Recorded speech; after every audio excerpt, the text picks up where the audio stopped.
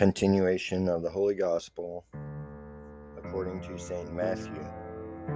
At that time Jesus came into the quarters of Caesarea Philippi, and he asked his disciples, saying, "Whom do men say that the Son of Man is?" But they said, "Some John the Baptist, and others some Elias, and others Jeremiah, or one of the prophets."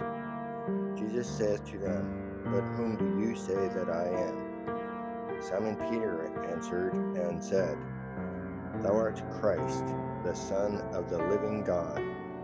And Jesus answering said to him, "Blessed art thou, Simon Bar-Jonah, because flesh and blood hath not revealed it to thee, but my Father who is in heaven. And I say to thee, that thou art Peter, and upon this rock I will build my church, and the gates of hell shall not prevail against it. And to thee I will give the keys of the kingdom of heaven. And whatsoever thou shalt bind upon earth, it shall be bound also in heaven.